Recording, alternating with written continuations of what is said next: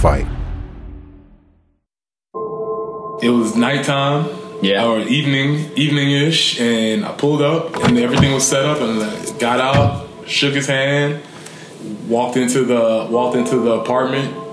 Somehow along or another, we got to like, what do you do, or what are you doing, where are you coming from, or something along those lines. And from there, I guess somehow we ended up that I played football at Carolina. I can't really remember how we got to it, but he brought up the fight, and then he brought up the incidents at the stadium, and he like connected those two to sort of make like a general idea of how the team was. And I guess at the time, again, this is before social media, I didn't really know how it was being perceived in the world. Right. And so that was sort of my first really introduction. It's like how this whole thing was being perceived by the outside world. That's Preston talking to me about his experience 1 month after the fight. His football career had just finished abruptly. We will discuss that and the incident at the stadium and why Preston's career ended so suddenly as we move forward in this episode. But we're going to start here with how the fight affected the players who were involved, and even those who were not involved, and how it continues to affect some of them to this day. Preston was looking for an apartment that day. He needed a place to live during the final semester of his career because the end of his football scholarship meant the end of his on-campus housing. This was the first apartment Preston went to see, and it didn't go well. His potential landlord made it clear quickly that he had no intention of providing housing to someone who was connected to the fight. Preston, who was doing student teaching at a local high school at the time in order to finish his education degree, was stunned. I didn't have the right tools to respond. I didn't know what to say or what to do. It was just kind of like, he made it very clear that was the end of the conversation. No. And it was because of these reasons. And that was it. And it was like it felt like it was a personal attack, though. We are Langston Moore, Preston Thorne, and Josh Kendall. Langston and Preston both played on the defensive line for South Carolina, and Preston was a senior captain on that 2004 team. Langston was in his second year with the NFL Cincinnati Bengals by then, and together they now own Athletes and Artists. Josh has covered the program at South Carolina for a decade and now works for The Athletic and will narrate most of this podcast. If you missed episodes 1 through 5, be sure to go back and listen now. This is episode 6 of The Fight. Preston was one of South Carolina's game captains that day. He did not participate in any of the fighting, but he and everyone in New Jersey that day was going to be lumped into the thick of it. In this episode, we're going to discuss what that affiliation meant for some of the players, the price that both teams paid for their part, and what happened at Williams-Brice after the Gamecocks were informed of that price. As wild as the fight was, most of the players didn't immediately understand how many people had seen it or what they thought when they did. This is Woody Telford. Yeah, we was in shock, like, what the hell just happened? I even was shocked, like, did I really go out and do that in front of national TV? But it is what it is, Yeah. My brothers went to war. I was there with them. Here's Taki Muhammad. Mother called me, and she was like, so, how was the game? And I was like, I didn't think she watched it. Yeah. I didn't think it was nationally televised. It was like regional. Right. So she was like, how was the game? I was like, oh, good. She was like, so you want to be a TV star? I was like, what you mean? She's like, I saw the fight. And I was like, you saw the fight? And then that's when I knew it was national news after that. As we explained in episode 5, nobody was more closely associated with the fight than Clemson running back Yusef Kelly. The picture of him appearing to kick a helmetless South Carolina player while that player was laying on the ground became the single most famous image from the fight. It went viral long before anyone knew what going viral meant, being splashed on the newspapers across the country the next day. At first, I didn't really pay no attention. I actually thought it was cool that they had that picture on the front page of the paper. But then, it was in Boston Globe, it was the Denver Post, it was the Chicago Times, it was the New York Times, the New York Post, the LA Times, like all the major papers from across the, because back then you had to look at newspapers. That's all we had. Right. We might be dating that stuff a little bit, but, you had to look at the paper for stuff like that. And so at the time, it was a big deal that was all across the country. It wasn't cool for long. I didn't get a couple of jobs because of that stuff. I can't tell you the number of racist stuff that I got from that, man. People telling me to go the fuck back to Africa, back to Africa, back to Africa. Calling me the N-word and stuff like that, because back then our emails were public. So, like, you could just go to the website, look up a student, and get the email. And, man, I think I got at least 50-plus emails telling me to go back to Africa and what I can do and all kinds of stuff. And I was just like, man, like, is it that serious? Man. You know, like, wow. And, like, people were literally blaming me for what happened. And I'm like, dude, I wasn't even on the field when they started. Dondrell Pinkins wasn't either. Pinkins was South Carolina's injured starting quarterback. He didn't even play in that game, but he still had to deal with the consequences. Pinkins is now the head football coach and athletics director at Pelham High School in his home state of Georgia. He's also a dad. But just here recently, man, I think it's probably been 2-3 months ago, my oldest daughter came home from school and said, Daddy, what happened here? That's a question that many players have had to answer about the fight in the 15 years that have passed. But few had to face the consequences that Pinkins has had to. That's a story we'll get to soon, but first let's talk about how each university handled the fallout of the fight and what happened next. The day after the fight, the school's athletic administrators huddled to consider disciplinary action, and both schools decided that they would remove their football teams from bowl consideration because of the fight. The schools announced the decision that Monday. Clemson's athletic director, Terry Don Phillips, released a statement that said in part, "This is more than just a football issue.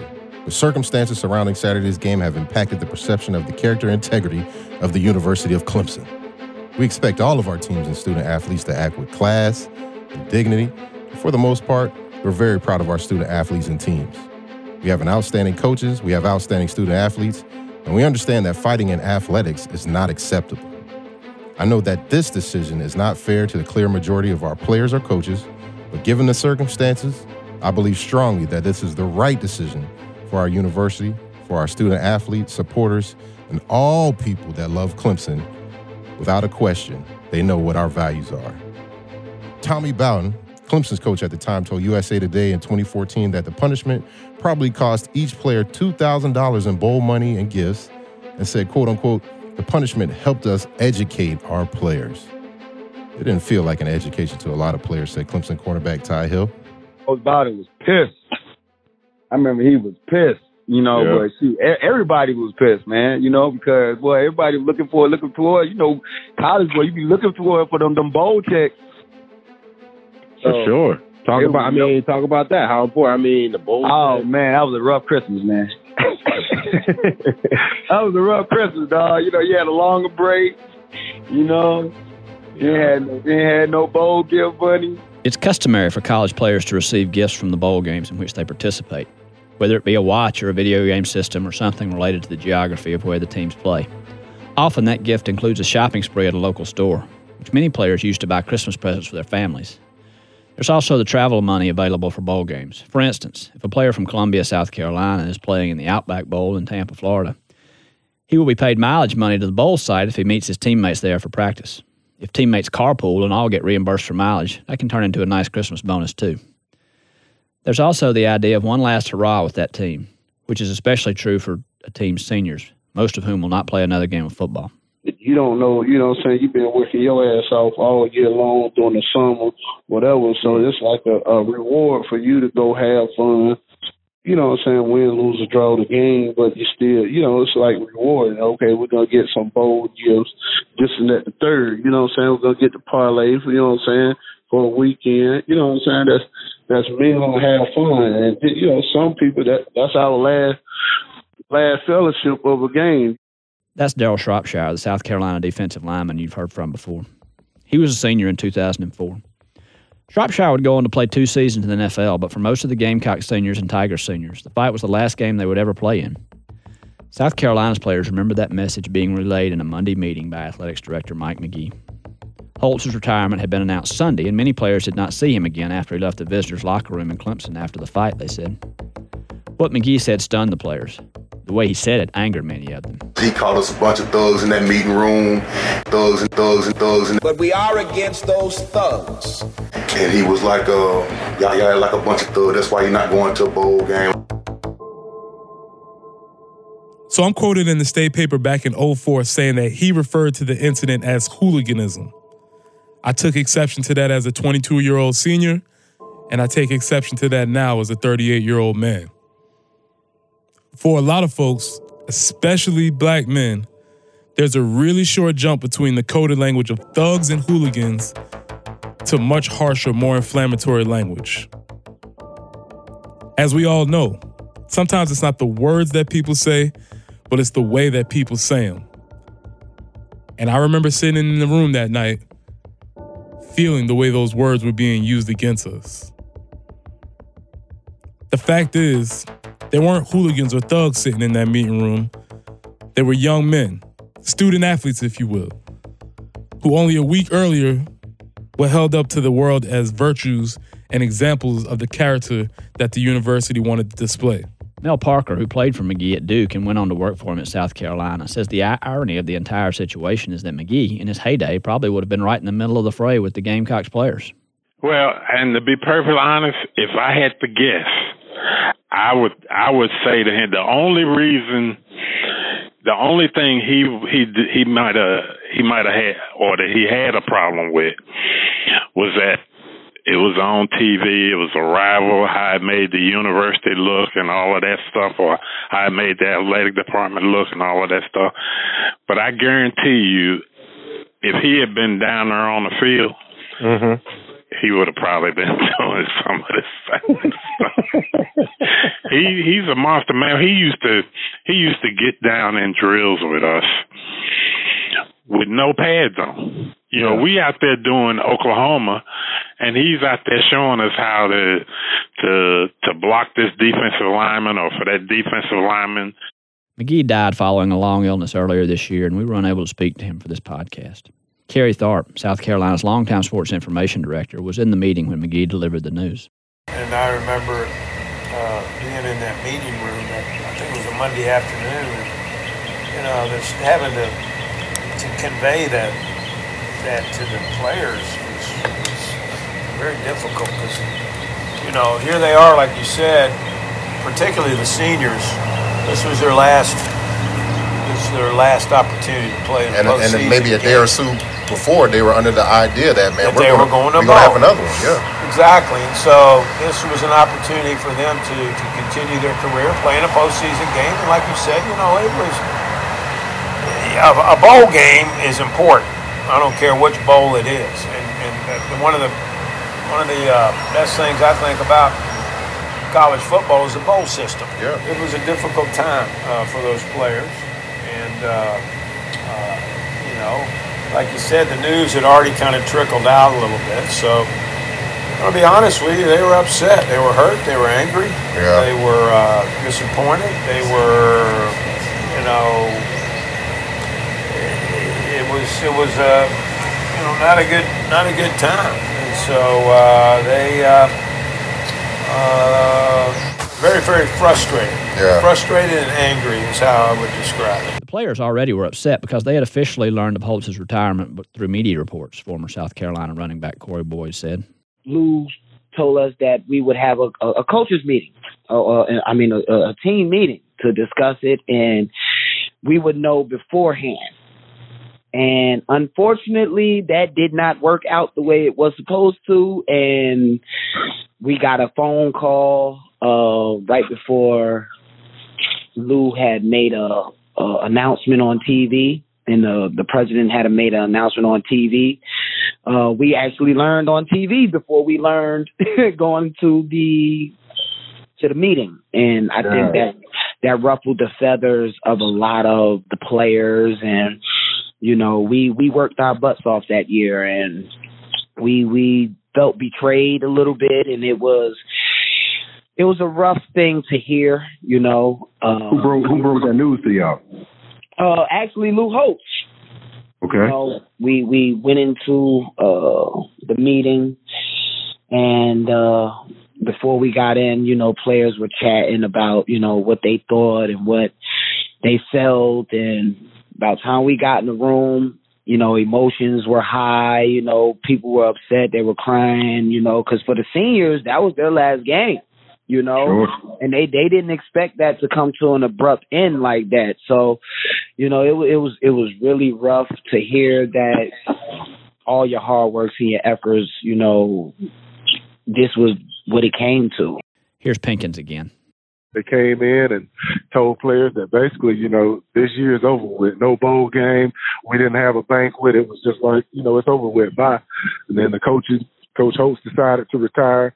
The coaches started finding other jobs, and that year was over really with no closure, if you ask me.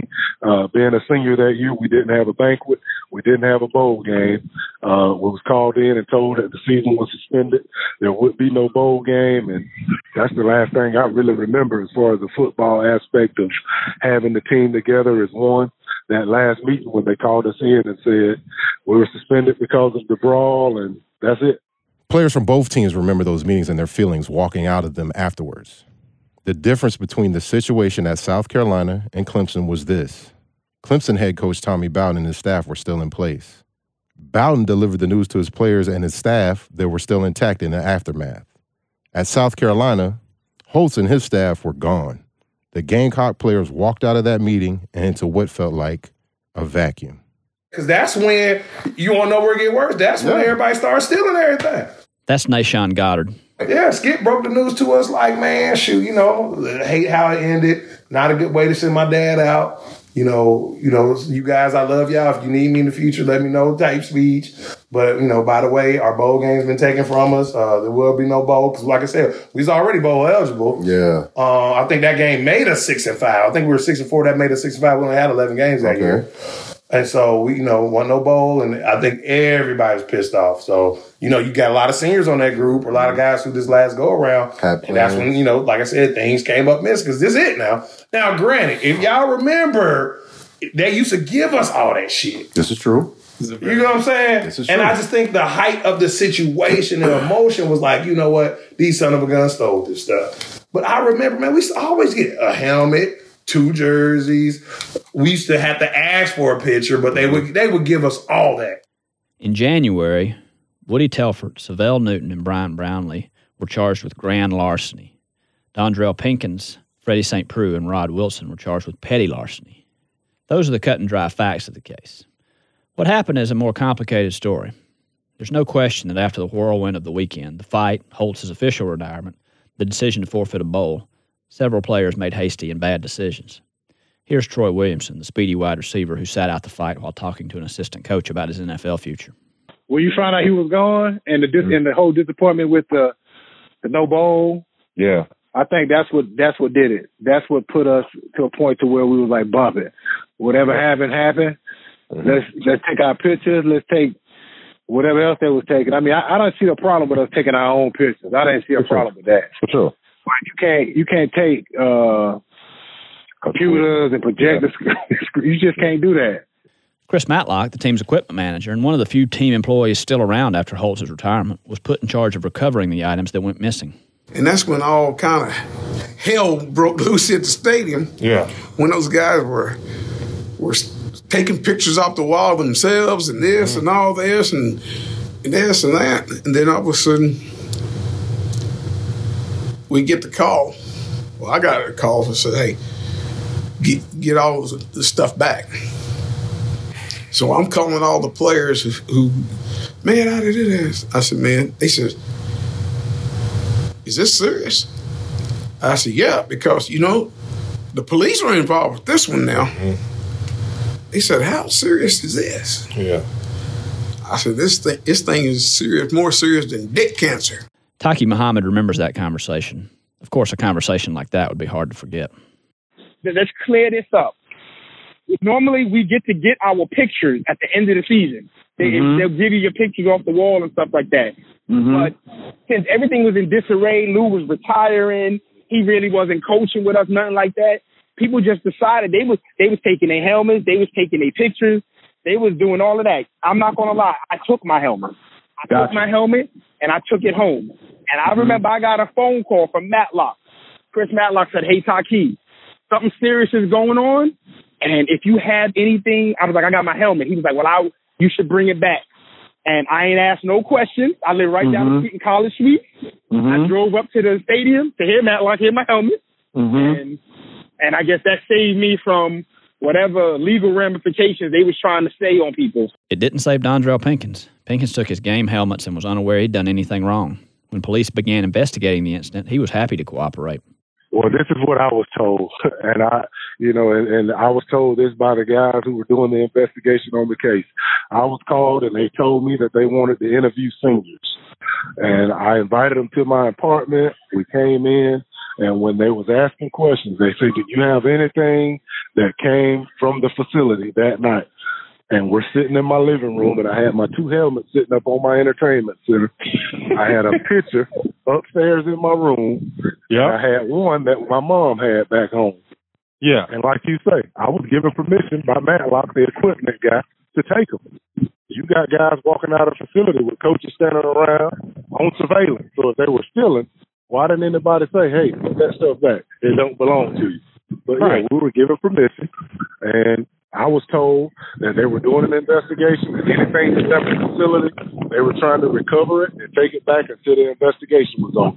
So they asked me if I could take the helmets and take the pictures back. I got in contact with my parents. I got that picture back. I returned both pictures. I returned both helmets.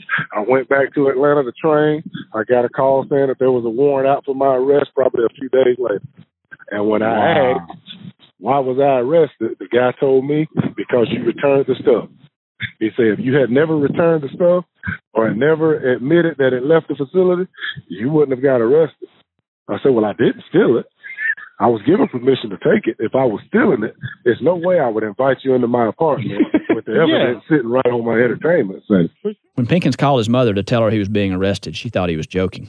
It's still a tough pill to swallow because I went out on a note where, it wasn't on the sunny side.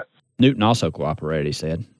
He was also arrested. We were told, like, hey, if you took anything, if you took a helmet, if you took a photo, image, or anything of yourself, to return it.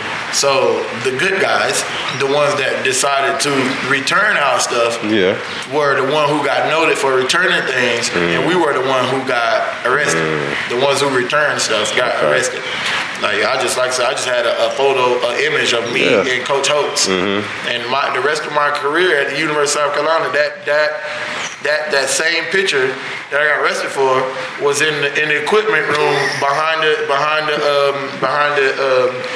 the place where they keep the cabinets and stuff. And I'm like, man, y'all really arrested me for this picture?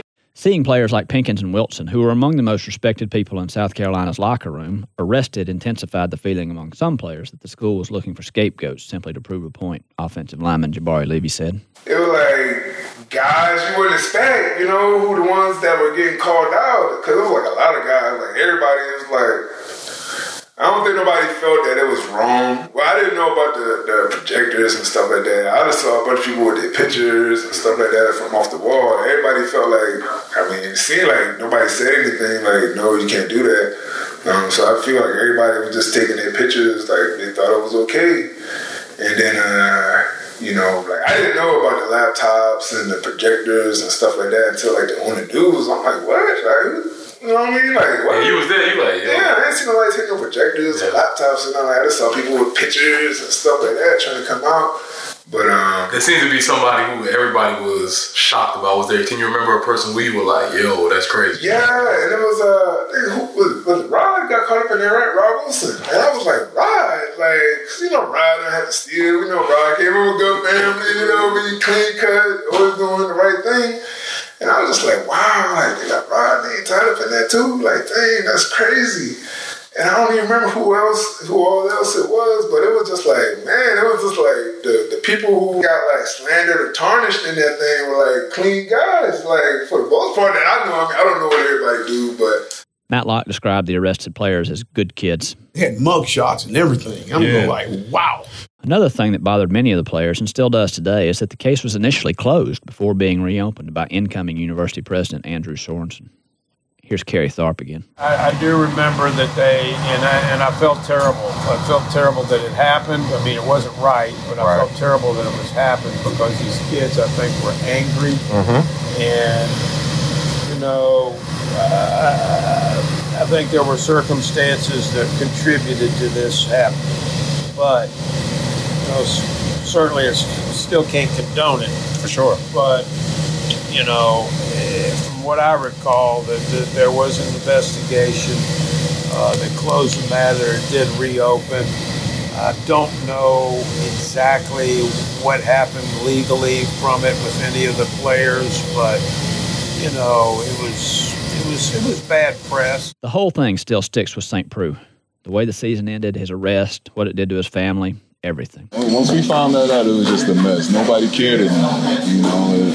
Nobody cared because, like I said, we worked hard to get there. So, you remember, it was a rough year, man. So it meant a lot to find out that, hey, we're able to go to bowl this year. And it felt like no one cared. So, shit, we felt like we didn't care, and after that, it just got chaotic. Obviously in the locker room, unfortunately I got caught up in a situation which, it still leaves a stain, not only to myself, but to my family as well. The incident is tied to him forever, he said. What's wrong is wrong, but in my eyes at that time, I didn't think I did anything wrong.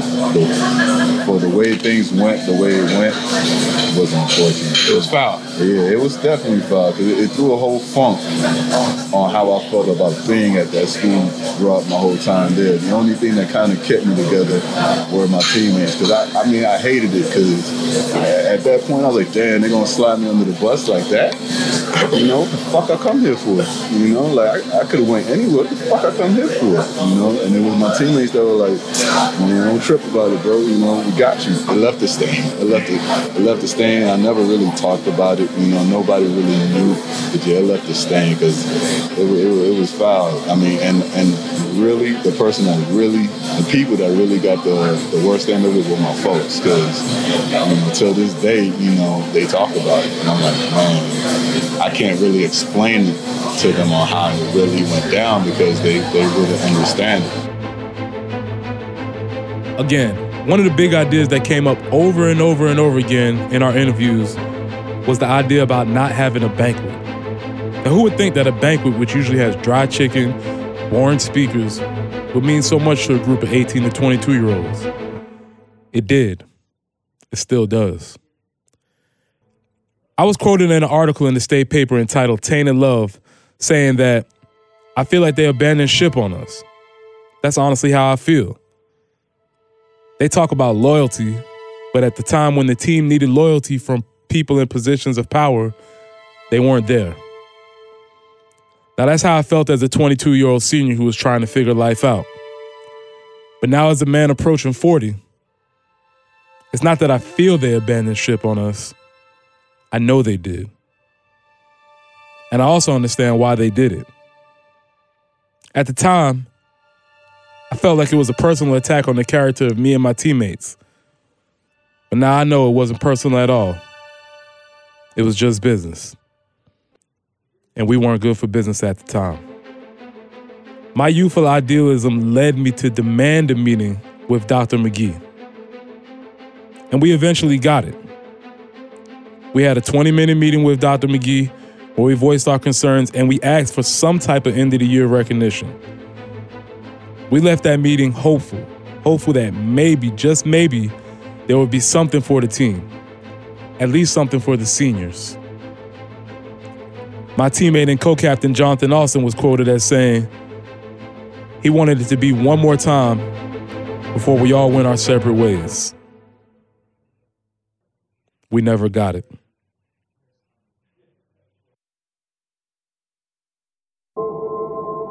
This episode of The Fight was produced, created, and executed by athletes and artists. Major shout out to Josh Kendall for the writing. Major shout out to TK Fowler for sound design. And big shout outs to Aaron Myers, our chief strategist. Looking forward to seeing you next episode.